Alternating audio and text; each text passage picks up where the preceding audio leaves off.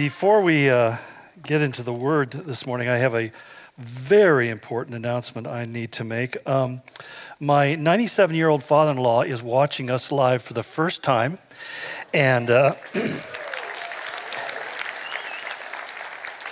he lives down in the Socialist Republic of California, and so see you, Tom. Anyway, good morning and welcome. This morning, you may or may not be aware of that I've taken a little break from our series going through the book of Acts, and I wanted to talk about a moment that I think is more present to most of us right now, and that's the upcoming election. I brought with me a number of blank ballots. I've already filled them out, actually. You just need to sign them because we believe in voting regularly and as often as possible. No.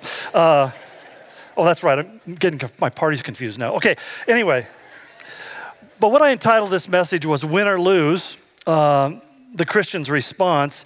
And I want to begin by reading from the book of Daniel, Daniel chapter 2, verse 19, where Daniel says the following. He says, during the night, the mystery was revealed to Daniel in a vision. And then Daniel praised the God of heaven and said, praised be to the name of God forever and ever. Wisdom and power are his. He changes times and seasons. In other words, the flow of history essentially is in his hands, not in ours. He sets up kings. He disposes them. He gives wisdom to the wise, knowledge to the discerning, and he reveals deep hidden things. He knows what lies in darkness, and light dwells with him. And then Daniel closed by saying, I thank and praise you, O God, my Father. You have given me wisdom and power. You have made known to me what we asked of you. You have made known to us the dream of the king. Let's begin with a word of prayer. Father, I ask as we begin by reading your word and reflecting upon it, that the sentiments, the heart that was in Daniel that he prayed, Lord, would be our hearts as well. That God, we live in turbulent and difficult and challenging times of great change, and we know that none of this takes you by surprise or catches you unprepared. And we ask, God, that we would look to you for your wisdom and your guidance. I pray that you would guide my comments today, that we might be led to a place where we can be even more effective than we ever thought possible going into our future. We pray for your grace, Lord, because we know that you're a God who hears prayer. In Jesus' name, amen. You see, over the past 50 years, I've voted in every presidential election. This will be my 13th in a row. And I've voted in every midterm election possible. In fact, I have always viewed it as being part of my obligation, not only as a citizen of this great country, but also as a Christian, that I need to take my part in investing and voting and dealing with the issues that are confronting us as communities and nations. And with each election, there's always been these serious policy differences that the nation has to make decisions regarding. Because we don't just vote for an individual, we really vote for whatever policies or programs or plans they have for the future. And fortunately, most of the time, or they rarely keep their word and do what they're going to say. But yet, nonetheless, there are some serious decisions that actually do come to pass and have a great impact upon our life. I mean, candidates have always differed about the same kind of things about the economy or national defense or taxes, law and order, immigration, social justice. Yet despite those rather diametric differences at times, there's always been more that united us than divided us. We were all Americans. We respected that right. You know, the adage almost becomes cliche to the point of being corny, that I may not agree with you, but I'll fight to the death to defend your right to say those things. And that was kind of a mantra that kind of guided the conscience of our culture. But that seems to be no longer the case for much of our country, because in a recent poll of college students, 60% of them said that you had the right to physically assault somebody who disagreed with you or you disagreed with. It's a kind of thinking that is so foreign to people of my generation that we can't even begin to figure out, where did that idea come from? Maybe video games, I don't know. But the point was, we had this shared common set of core values that tied us together. It was often referred to as a Judeo-Christian ethic because it was essentially biblically based, much like the Constitution itself, which took its inspiration from the writings of the Bible. That it becomes very, very clear when you read, for example, the second paragraph of the Declaration of Independence, that this was a document powerfully informed by Scripture. When it reads, it basically says, we hold these truths to be self-evident. Realize it or not, that's a statement that there is such a thing as absolute truth. Truths to be self-evident have to be truths that are so evident that nobody could question or doubt them. They take an absolute application to all of life. And he goes on to say that these are so self-evident, and what are they? That all men are created equal, that we are all endowed by their Creator, that we did not crawl up from the slime and the ooze of the swamp like some kind of politician, but we came by the caveat of God's creative act. That we have, as a consequence of that createdness in God, being made in the image of God, certain inalienable rights. In other words, these are rights that are absolute and unchangeable. They apply to everyone, all the time, everywhere upon the face of the earth. And the reason that this was written down was because our founding fathers understood that that was not recognized, embraced, or allowed in every place. We can lose the idea that the reason our forefathers rebelled against England was because England did not recognize their equality, did not recognize their inalienable rights, and it became more and more oppressive and controlling of the day-to-day lives of the people whom they were supposed to serve. Now, it didn't help anything that King George III, who was the ruler of England at the time, was basically mad, and eventually it was basically shut off to be isolated because of his total insanity.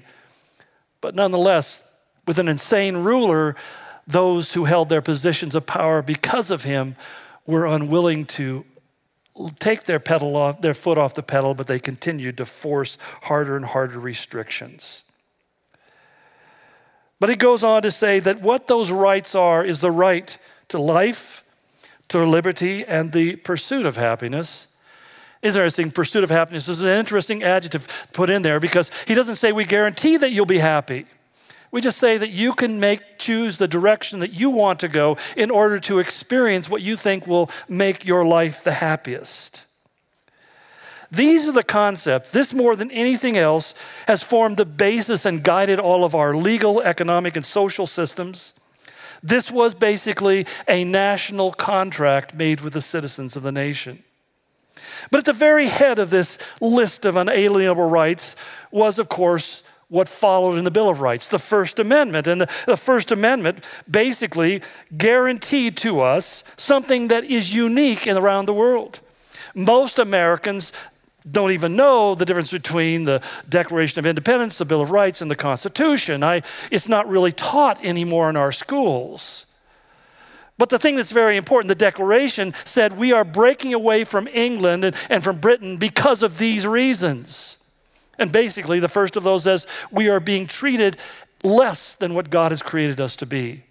But the Bill of Rights basically said, and these are the rights that we feel are inalienable, that are basically there for every man. And do you understand that the United States Constitution is the only constitution on the planet that begins and certifies that the most important thing is the freedom of religious expression? That we are free to express our religious faith any way that we deem right with our God. And this is where it becomes, this right, this freedom has never been challenged or abridged or modified throughout our history, even in the worst of times, in the midst of pandemics, in the midst of war. There have never been a restriction upon going to church publicly as we're doing right now until the present day. And we really have to start asking the question, why is that? What is the true motivation? Because I would say it's pretty clear today that even when the CDC and the WHO say lockdowns create more problems than they solve. That, as Trump warned, the cure is going to be worse than the disease. And even as the Barrington Declaration, which hardly sees publication, written by 3 health experts from Yale, Harvard, and Oxford, and signed by some 71,000 other health officials around the world. And how many of you even heard about it? I brought it up at the board meeting the other day, and one of the board members goes, "What's the name of that again?" And I had to go online searching for it because it's buried, which is a whole other issue. But that declaration, or that constitutional amendment, said that Congress shall make no law respecting the establishment of religion. And of course saying, well, we're not making laws, we're just making mandates. Look up the word mandate, and you will find it has the same force as a law. You will make no law respecting the establishment of religion or prohibiting the free exercise thereof. So that essentially I would say that lockdowns are on their face, especially ones that last 8 months and beyond, are unconstitutional. Or abridging the freedom of speech, which is an interesting dynamic when you look at an electoral cycle where one candidate has 93% of his mentions are negative, and the other one has 97% of his mentions positive. And we find that many of his own administration are blocked on social media. Do we still have the free exercise of religion and freedom of speech? Do we have any more the freedom of the press? Or the right of people to peaceably assemble? You know, we've been warned not to celebrate Thanksgiving with your family and friends because you may turn out to be a super spreader. I always thought the super spreader referred to high-grade commercial fertilizer spreaders, but apparently, well, maybe it does. Nor were we restrained from the petition to be able to petition the government for redress of our grievances. You see, for the first time in our national history, these freedoms have been abridged. And not by legislative action, but by executive orders, mandates issued that have both proven to be ineffective and unresponsive to the petition and the grievance of those who are aggrieved. See, from our nation's inception, these liberties have been threatened by enemies, both foreign and domestic. We've always been able to resist and overcome and push back those foreign enemies. But can we survive our current domestic enemies? Because, as the cartoonist once said, I've seen the enemy and he is us. We're facing a kind of cultural cannibalism as displayed by groups of neo-Marxist groups like Black Lives Matter or Antifa, and even many within the highest levels of the political establishment. What they seek to do is rewrite history. In fact, even the New York Times, which is referred to historically as the paper of record. In other words, it's the primary source of information and what is true and right and accurate, published a thing called the 1619 Project, which every historian who has looked at it said it's a rabid destruction and distortion of American history. Basically, the whole premise is that the whole purpose of founding America was to preserve slavery. No historical foundation for it. It's just the rhetoric, and yet we find even schools are now picking it up as their curriculum on how they're going to teach about the founding of our nations.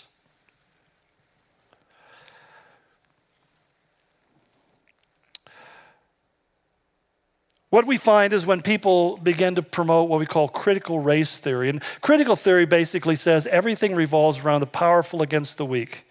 Critical race theory is the idea that race is a basis by which we use our power over other people in order to control it. That's why we are basically toxically male, toxically white.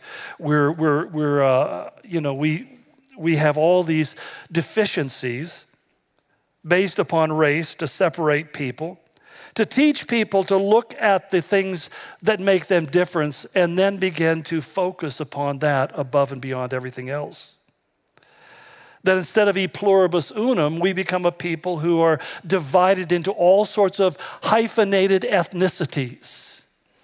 You know, that we are African American, or we're Latin American, or we're white Pobo American. I mean, we have all these distinctions. I've never referred to myself as a European American. This is, again, a new language that's come into our vocabulary, which redefines us not by what we have in common, but what separates us and makes us different.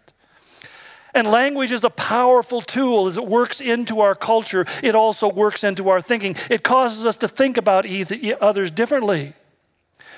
When one African-American movie star was asked by an interviewer, what does it feel like for an African-American to live in a white world? And he said, why do you call me an African-American or a black American? I didn't call you a white American. Well, that was the last we heard of him. But the simple point is so obvious. Why do we give in to this? Why do we play that game? Why do we buy into their verbiage? If you are a citizen of this nation, you are an American citizen. End of story.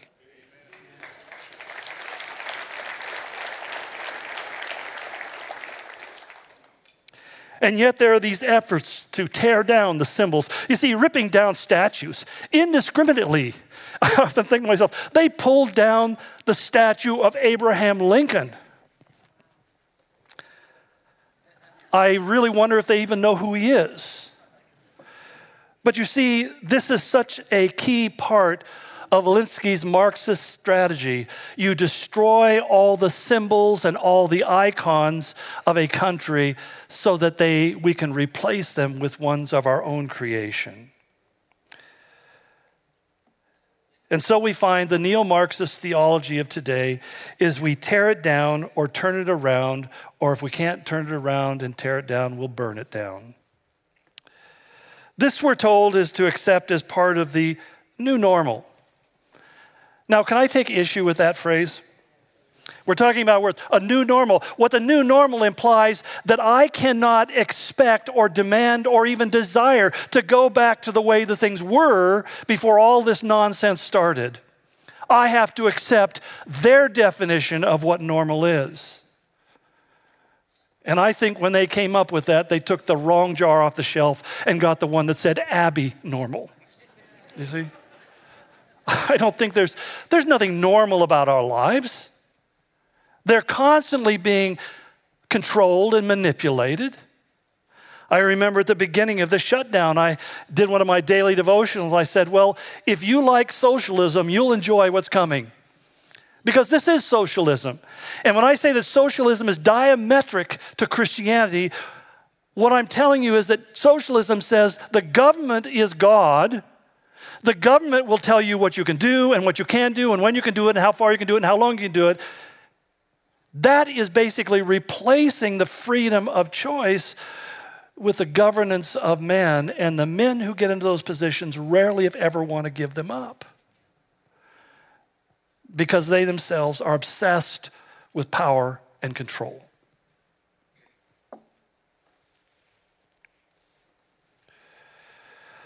What is most concerning to me about all of this?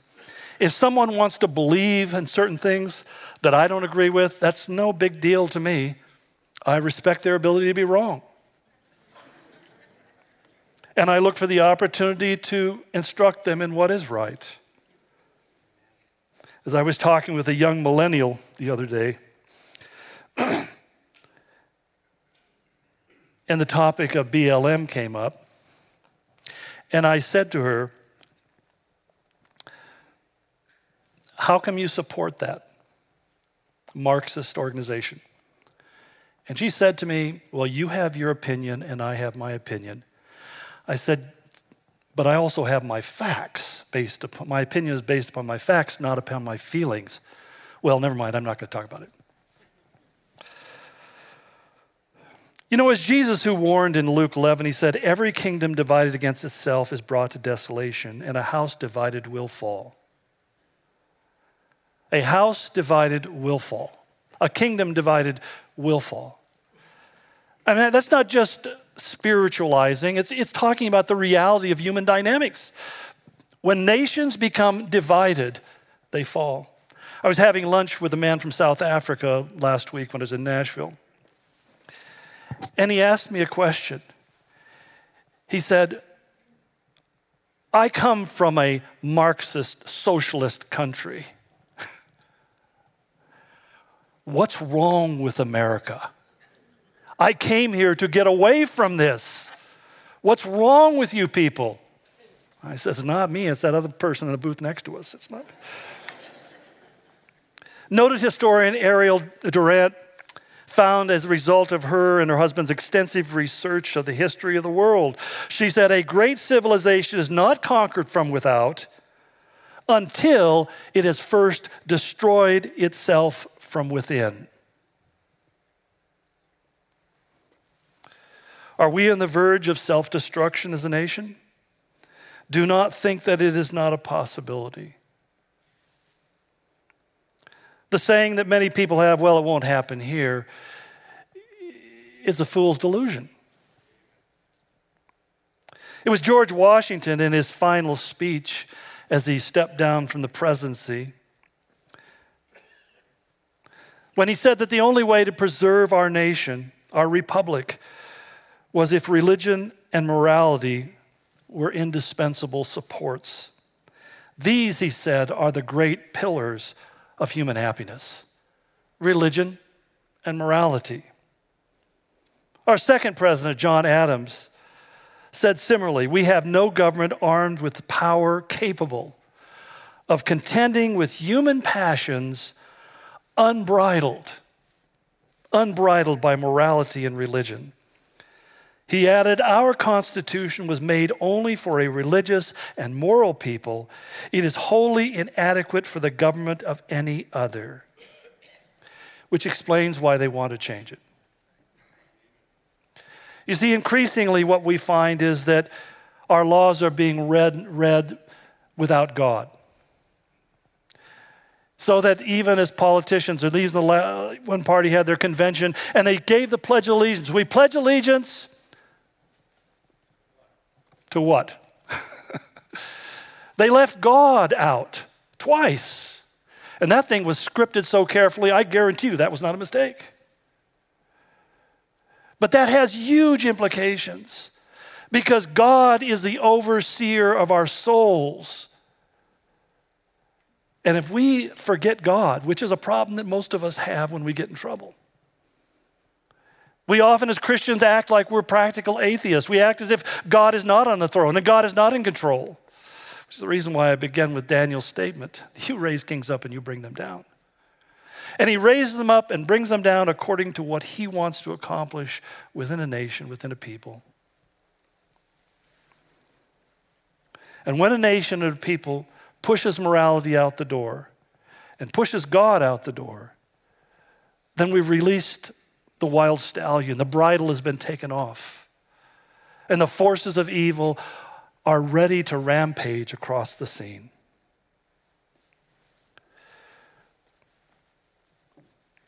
And that's what we've seen. Readily, these bridles and barriers and pillars have been overtaken for the last 60 years.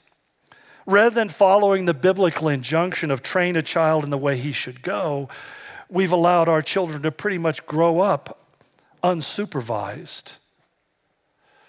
We leaned upon Mr. Rogers and the Muppets and these other shows, not realizing that even within their very programs, they were feeding the seeds of Marxist socialism.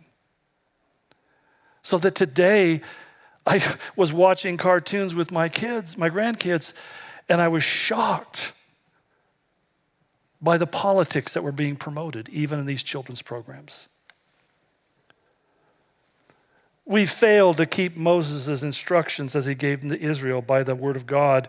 When he says, these commandments are to be upon your hearts, that's where the problem starts. They're not upon our hearts. So that we can impress them on our children.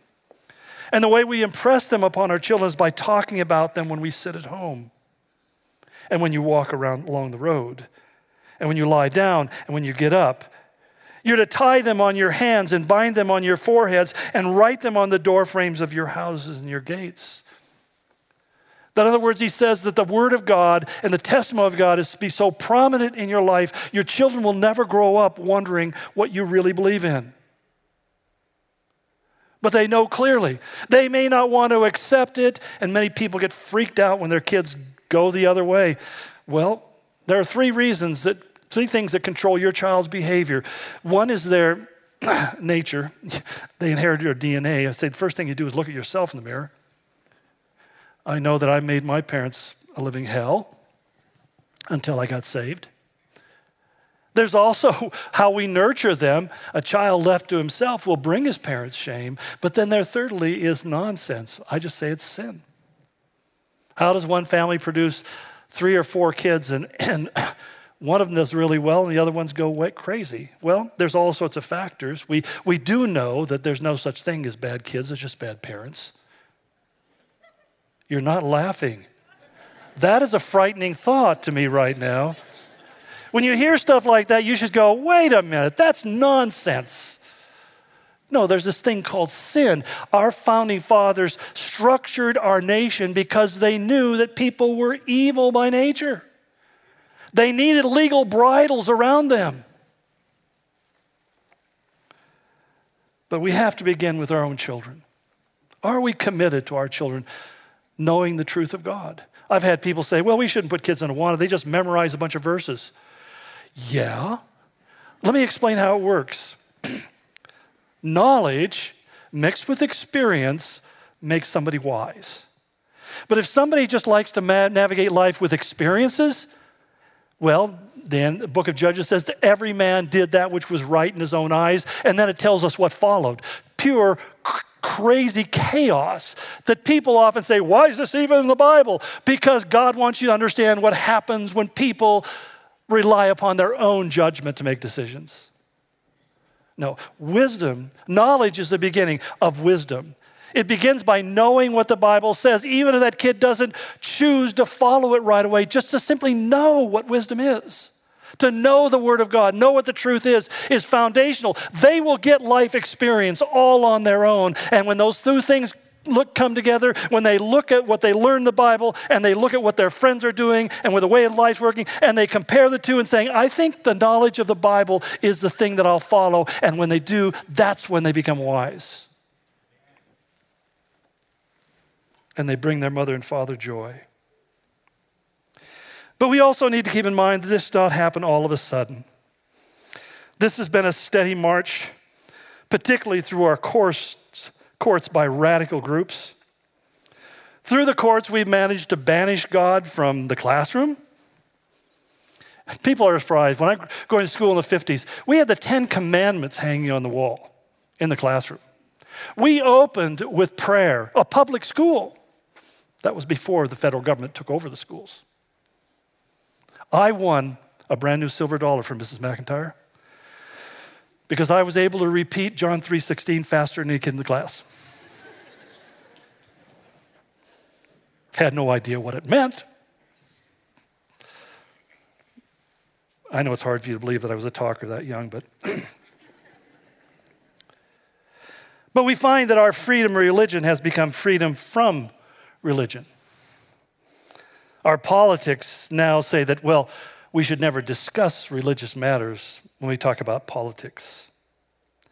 But it's interesting, those same politicians are seeking to require churches and pastors to remain silent on political issues, which was basically U.S. law until last year when President Trump overrode it and said pastors can voice their own political convictions from their pulpits.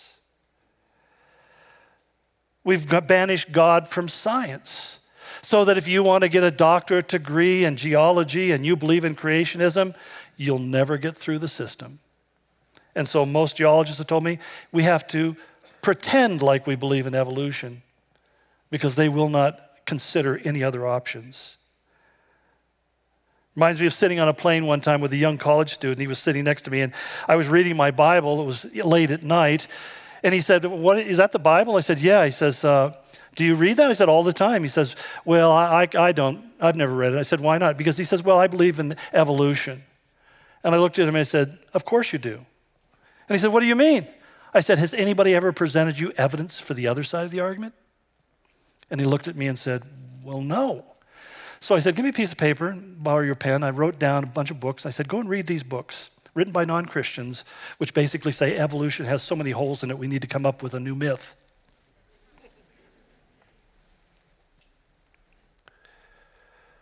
But we are told that we can't raise our faith in the public square. We can't say anything about it in the marketplace. And now, even now, there are certain laws that are beginning to be crafted that say we have to really monitor your hate speech over the dinner table at home.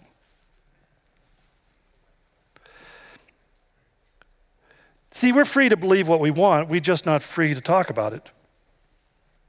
Keep your faith to yourself, we're told. And it's interesting because there's so much misinformation. In fact, even within the state of Washington, I doubt any of you in this room even know this. Do you know that churches are required to pay property tax? I find it interesting. We pay all sorts of taxes. People say, "Oh, churches are tax-free." Really? We pay sales and property tax in the state of Washington. And for one reason, not a single church has been willing to take on the legal fight to have it revoked. Under President Obama, the executive branch became really our worst nemesis. And people don't understand this unless you're on the inside of the issue. They began to pressure us to follow their definitions of marriage and sex, to require us to hire people who are part of the LGBTQ community. Even to this day, we have a legal team that goes through all of our documents to make sure that we're not making any errors that will give the government an opportunity to step in and begin to hold us liable for not hiring gays and trans on our staff. The only thing our Congress has done to protect us is say, well, let's make it so pastors, they can choose their pastors. But we can't choose our janitor. If he's a janitor, he's just a janitor. He can be gay if he wants. Or he can be whatever he wants.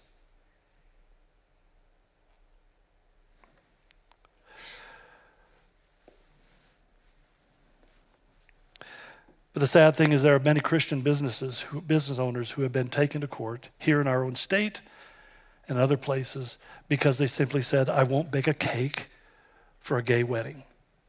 I won't make cards for people coming out into the transsexual lifestyle. I won't do that. It violates my conscience." And they are still locked up in the courts many times for years and years to come because they simply said, "I have a point of conscience."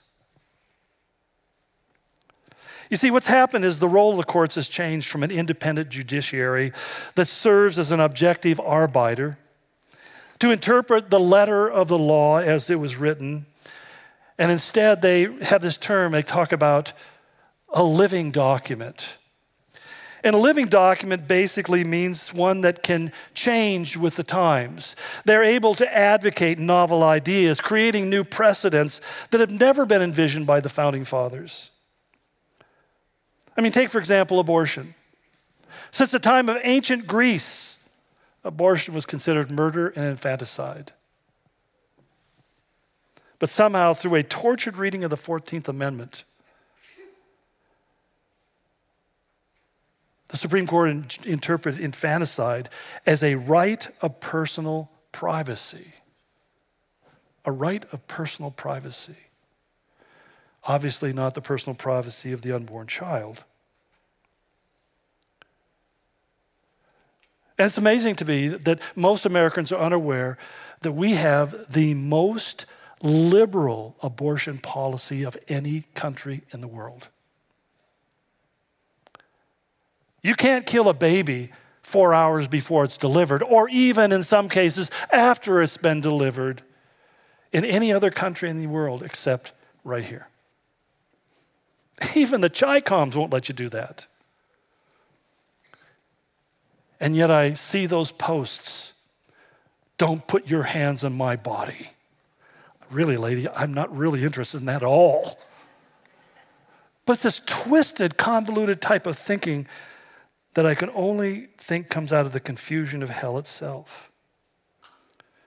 In a similar way, same-sex marriage was legalized under the guise of a constitutional guarantee of life, liberty, and the pursuit of happiness.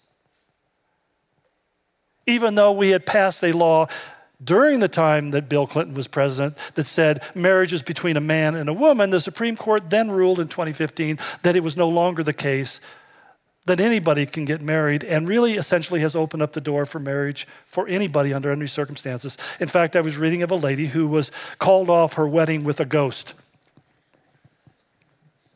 And you may say, what do you mean wedding with a ghost? Yeah, she actually was planning on having a ceremony solemnizing her relationship with the ghost, but she found out that he had been haunting other women. Broke it off.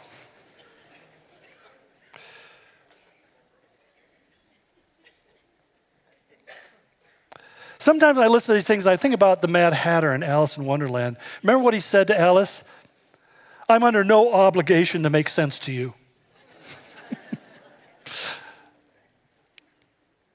Most recently, our Supreme Court, led by, of all people, Justice Gorsuch, who was first one appointed by Trump,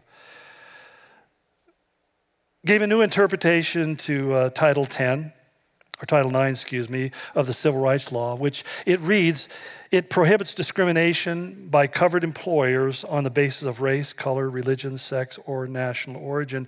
And Gorsuch says, well, we interpret sex. We know that the men who wrote the law thought of sex as a binary thing between male or female, but we need to give it a fuller meaning so that it includes not only people who are male and female, it's all people of every gender, no matter how they identify themselves. So it's you can no longer say, Bob, you can't work anymore because that dress is really distracting everybody. You can't say that. If all of this sounds rather dissonant and counterintuitive to you, that's because it is. As a friend of mine used to always say, if it doesn't make sense, it's because it doesn't make sense. And that's really the basis of mind control. It's getting you to begin to believe the unbelievable, to accept the unacceptable, and to begin to act as if what is unbelievable and unacceptable is actually normal. And if you don't embrace those things, then you're the one who is abnormal, and your brain should be in a jar. But more to my concern is what has been the church's response through all of this. Generally, I would say that we have shrugged our shoulders and simply said, well, what can we do? In fact, even within our own faith community, I am regularly scolded for being too political. Because somehow there's this mindset in the church that politics have nothing to do with religion. I would say, tell that to John the Baptist. Tell that to Paul calling out Elymas, the counsel to the deputy of the island of Crete.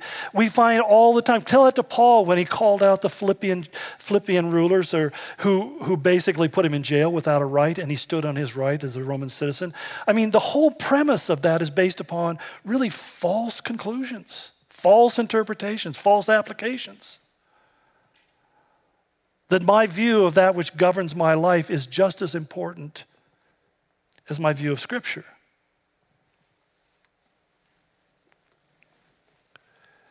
In reality, we have been overly compliant, especially in submitting to the edicts of unelected technocrats who have arbitrarily decided what and who is essential, what businesses are essential. And based upon this totally arbitrary conclusion that some things are essential and some things are non-essential, at least from the point as it is viewed from the governor's mansion, They've closed businesses, they've closed schools, they've closed even our churches, despite many and numerous and repeated warnings by some of the nation's leading experts from universities like Harvard or Stanford and even Oxford. Documents signed by as many as 71,000 medical professionals that say these cures are worse than the disease. They're more damaging. We're given numbers of deaths, and yet most people who have looked at it closely have found that they are hugely inflated and distorted. Somebody was just telling me of somebody they knew who was killed in an auto accident. They tested them for COVID, their body. Didn't find it. Tested them again. They tested them 5 times. Finally, they got a positive result, and they wrote it down as a COVID death. And I would like to say those are isolated incidences, but there are too many reports. I think of the gentleman who showed the letter that he had gotten from the health department saying his wife had tested positive for COVID. And he showed it the news report. He said, she's been dead for 3 years.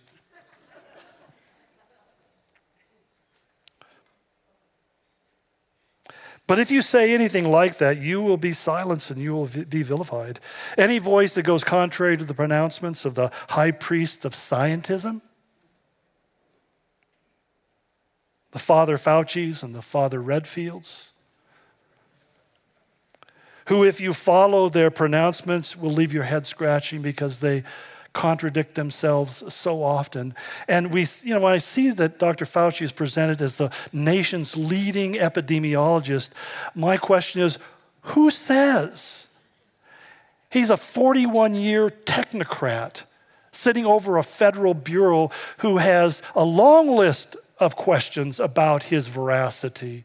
And Redfield is even our own our Senator Patty Murray, who I don't think is necessarily the sharpest knife in the drawer, wrote a letter of protest to President Trump, putting Redfield over the CDC because he has a lot of questionable issues in his integrity and his character in past dealings with the AIDS epidemic. But if you speak out against these high priests of scientism, you will be ignored, you will be shamed, you will be shunned, or you may even be threatened with physical harm. And maybe your best hope is that before that happens, you'll be silenced and blocked by the dark lords of social media. That His Highness Mark Zuckerberg, or His Holiness Jack Dorsey, if he's not on peyote at the time, or Sundar Pichai, who's of Google, who controls 90% of the searches by their AI engine. They write these AI programs that control what goes out and what does not go out. And finally, it's risen to a level where people in America are shocked that some of the president of the United States is blocked in saying something because they don't agree with it. You see, the point is that they were given what's called a 230 exemption, which basically said because they're just a platform and they're not a publisher, that they can't be sued, they can't be held for libel or slander because they don't create the content. They're just a platform for whatever's out there. Why did the Senate bring them in for hearings last week? Because they are no longer just a platform. They are publishers. Publishers make the decision what they print and what they don't print. And when they began to make editorial decisions saying, this is false, this is true, they have moved away from that right to be freed from libel. They began to become part of the greater conversation. They're not just a platform. They are editing information. And that's why they blocked the New York Post from printing their evidence on Hunter Biden and his father's involvement in influence selling and purchasing with China, the Ukraine, Uganda, Azerbaijan. The list goes on and on. The fact that they would say, why did the wife of the mayor of Moscow, who is deceased, why did his wife give Hunter Biden $3.5 million? For what?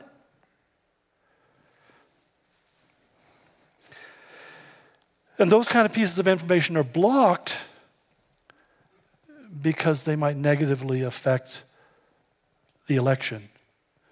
Do you think so?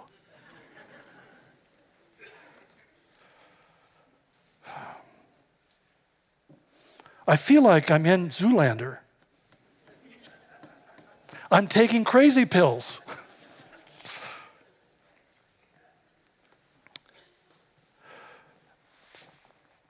This has left me wondering about the state of the church in America. Because I believe both the church and our nation are at a very pivotal moment in their history, and I'm not telling you anything you don't already feel. And although we know the plan of God is fixed from before time and eternity, my response is not. I mean, when you think about it, when Joshua says to the children of Israel, choose for yourselves this day whom you will serve. It's an interesting thing because some people say, well, it's all predestined. We just kind of got to go with all fated. We just got to go with. He says, no, I'm calling you to make a choice. I'm calling you to make a decision. Dr. Wilder-Smith called it God's great gamble. He gave to you a free moral agency, the ability to say yes to good or no to good, yes to evil or no to evil. And that capacity, that individual limited sovereignty that we have over the direction of our life is something he expects us to hold with responsibility and to exercise based upon what Scripture teaches is right and wrong. That we would choose the good and we would resist the evil. Yet today I feel like we're like Israel was in the days of the prophet Elijah, where it said Elijah went to the people and he asked them the question, how long will you waver? Literally, the original word means to hesitate, to halt, to limp along between two opinions. How long will you waver between two opinions? If the Lord is God, follow him. And if Baal is God, follow him. And we hear the words of Jesus, the church of Laodicea, I would that you would be hot or cold, but because you're in the middle, I'm going to spit you out of my mouth. For many years, I thought that the church of Laodicea would be the church of the end times because it's the seventh and last in the order. The church that's lukewarm, either neither hot nor cold. And the reason they're lukewarm is because they said, I am rich, I'm acquired wealth, and I do not need a thing. Self-sufficiency. Why do I need to worry about what God wants when I've got everything I need? I'm in control of my life. Do you ever wonder why God takes people through seasons where they have no control of their life? Is it just bad luck or bad judgment? Or maybe possibly it's to teach them something. That they are not independent, that man does not live by bread alone, but he lives by every word that proceeds from the mouth of God. The very air that you're sucking and exhaling at every moment, this ever-growing carbon footprint, which is you, is not extinguished in a moment because God has chosen to give you life. That God has chosen to let your heart continue to beat yet one more time.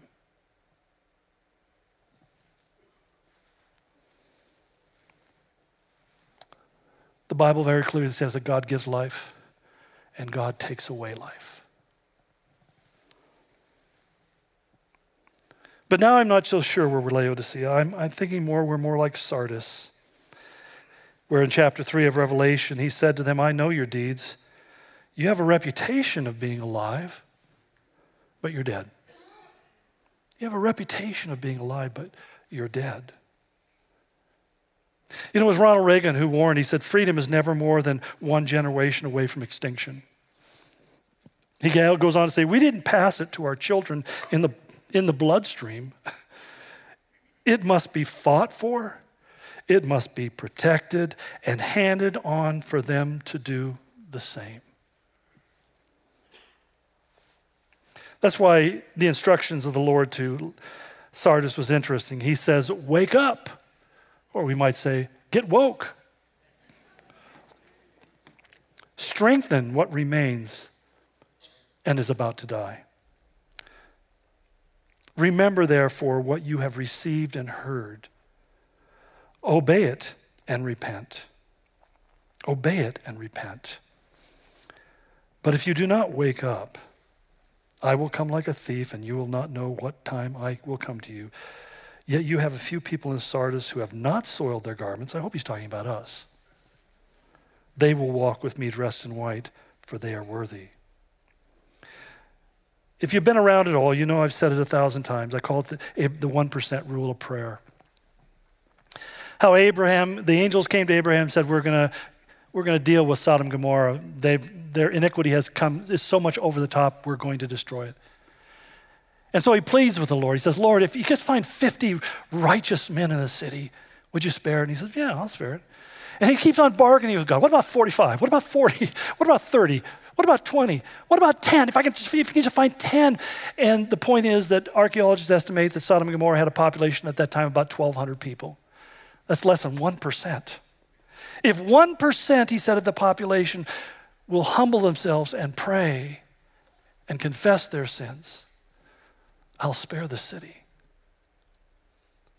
My question is, do we have in America 1%? I hope so. I pray so. But it doesn't take much to move God. It doesn't take much for God to show mercy, to spare. He only destroys when he says it's totally corrupted front and back.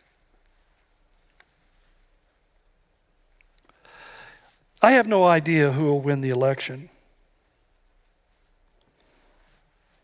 But I did vote. I voted for Donald Trump. I voted for Lauren Culp. I voted for Rogers.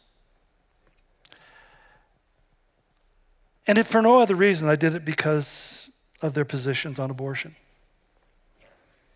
I mean, to me, that's kind of a no-brainer. And I've been criticized saying, oh, you mean you're going to vote on one issue? Let me see. I'm a Jew living in Nazi Germany. Am I going to vote on this one issue called genocide? I mean, the lack of logical reasoning is a little bit frustrating to me. But nevertheless, win or lose, dark days are ahead of us. We cannot assume that the enemies of our freedom and our religion are going to go away, and they are our enemies. When Antifa burnt Bibles and the flag in the streets of Portland, they were sending a message.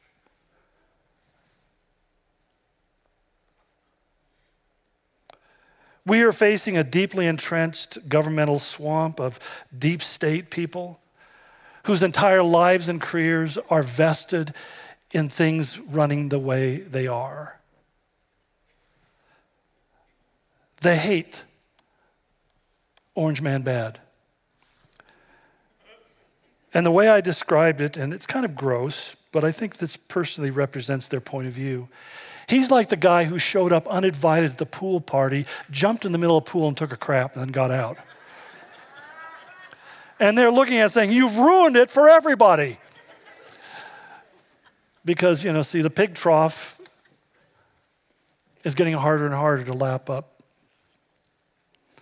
And it's amazing that we have a candidate who is so compromised on that very issue of graft and dishonesty, and that we're told he's leading in the polls. If that's true, God have mercy on our souls. We're done already. We're done already. But you see, it's the kind of thing that Jesus warned us about. He said, watch out for false prophets / politicians. I'm not joking, I'm serious. Because they speak ex cathedra. They speak about things, they declare things with no evidence or proof. They just, because it comes from them, they say this is the way it is. He said, they'll come to you in sheep's clothing, but inwardly, they are ferocious wolves. By their fruit, you will recognize them. It's hard to recognize their fruits because the media and social media are doing a good job of keeping most of their fruit well hidden from curious eyes. But Paul said in Timothy, he said, the Spirit clearly says that in the latter times, some will abandon the faith and follow deceiving spirits and things that are taught by demons. There's no ideology more demonic in my mind than socialism. Just look what it's done around the world. And it's staggering to me that anybody would give it a careful consideration, except people who are so nihilistic that anarchy is the way they live their life. Paul again said to Timothy in chapter 3 of his second letter, he says, mark this, there will be terrible times in the last days. Men will be lovers of pleasure rather than lovers of God. They'll have a form of godliness, but deny its power. He said, evil men and impostors will go from bad to worse, deceiving and being deceived. And everyone who wants to live a godly life in Christ Jesus will be persecuted. But then he says, but as for you, continue in what you have learned and what you have become convinced of. Win or lose, we can't lose sight of who the real enemy is. Yes, there are evil men and evil women, and they will go from bad to worse. But they are nothing more than pawns in the hands of the enemy. Paul said it in Ephesians 6, our struggle is not against flesh and blood. Maybe I should put some names in there. Our struggle is against Nancy Pelosi or Chuck Schumer. Our struggle isn't against these people. Our struggle is against rulers, against the authorities, against the powers of this dark world, and against the spiritual forces of evil in the heavenly realms. And therefore, he says, you, me, put on the full armor of God so that when the day of evil comes, you may be able to stand your ground. The day of evil is coming. We may get a 4-year reprieve, but not everything in Trump's America is good. That there's still plenty of evil to go around on the planet. See, win or lose, we can't lose sight of where the real battlefield is. As Paul said to the Corinthians, for though we live in the world, we do not wage war as the world does. The weapons we fight with are not the weapons of the world. On the contrary, we have divine power to demolish strongholds. We demolish arguments and every pretension that sets itself up against the knowledge of God, and we take captive every thought to make it obedient to Christ. We begin by taking our own thought life captive. We begin by knowing what knowledge is given us from God and which knowledge comes from man. And we speak what we know, and we pray for what we know. My pastor used to always say that there's nothing Satan wants more from you than to get you to fight him in the flesh. Because if you do, you'll lose every time. But when you pray based upon the truths of God's word, he flees and is terrified. As my wife and I have prayed daily about this election, one of the things I prayed over and over, I said, God, just expose the truth about these men and these women. Expose the truth. And when Hunter forgot to pick up his laptop, I said, Jesus, thank you.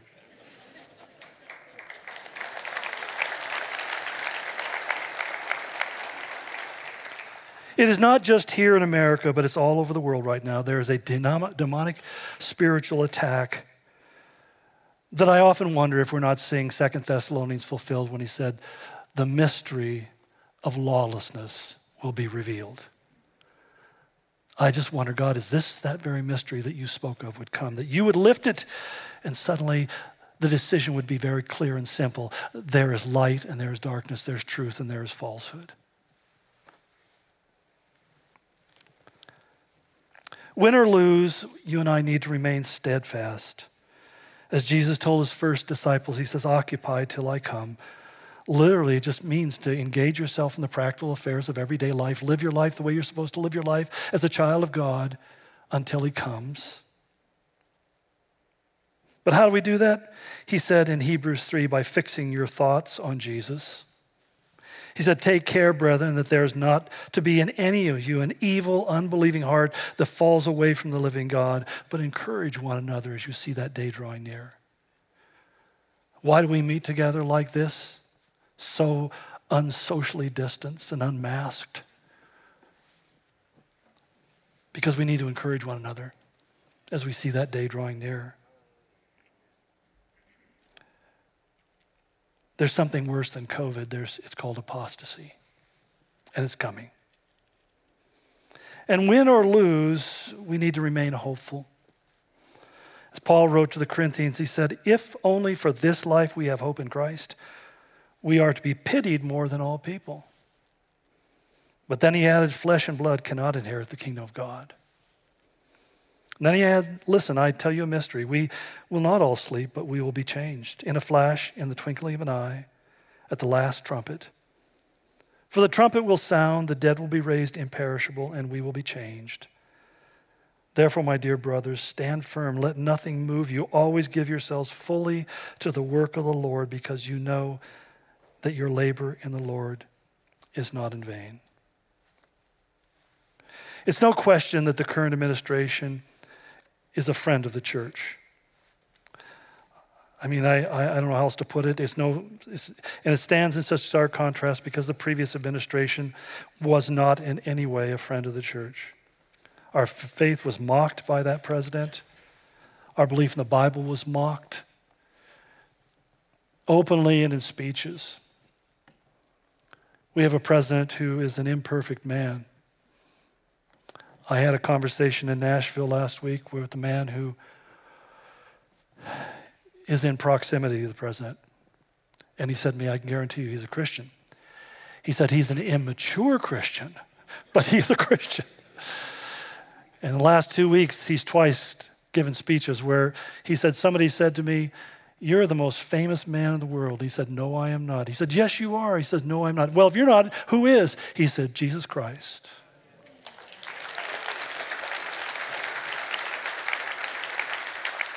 He pointed up to heaven and said, I am not even having this conversation. He did that twice in speeches this last week. Well, take it for what it means. I don't put my trust in that. But I know that either way, we're going to find our faith is favored or our faith will drift into disfavor. And we need to make sure that we don't change.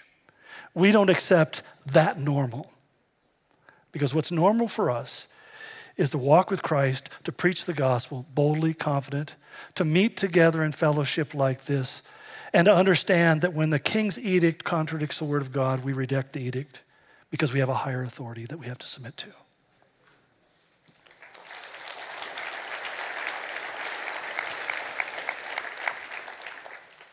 Let's pray. Father, I ask that you would help us to hear what we need to hear and commit to what we know is right. I pray, Lord, that you would free people who are bound up by fear, whether it's fear of getting COVID or it's fear of being contrary to the government. It's fear of being censured or fined or being doxxed on Facebook. Or Lord, free us from these fears. Fears to be able to stand for what we believe is true and right. Never in my life have I known a time in this nation where people are afraid to put a Trump post in their sign in their front yard for fear of what will be done to them. God, I pray that you would heal us and deliver us from that fearfulness, and you would give us a courage and a confidence that whether we win or lose in the next election, we will stand firm, steadfast, unmovable, always abounding in the work of the Lord, knowing that our labor is not in vain. Grant us that courage, Father, we pray. In Jesus' holy name, amen.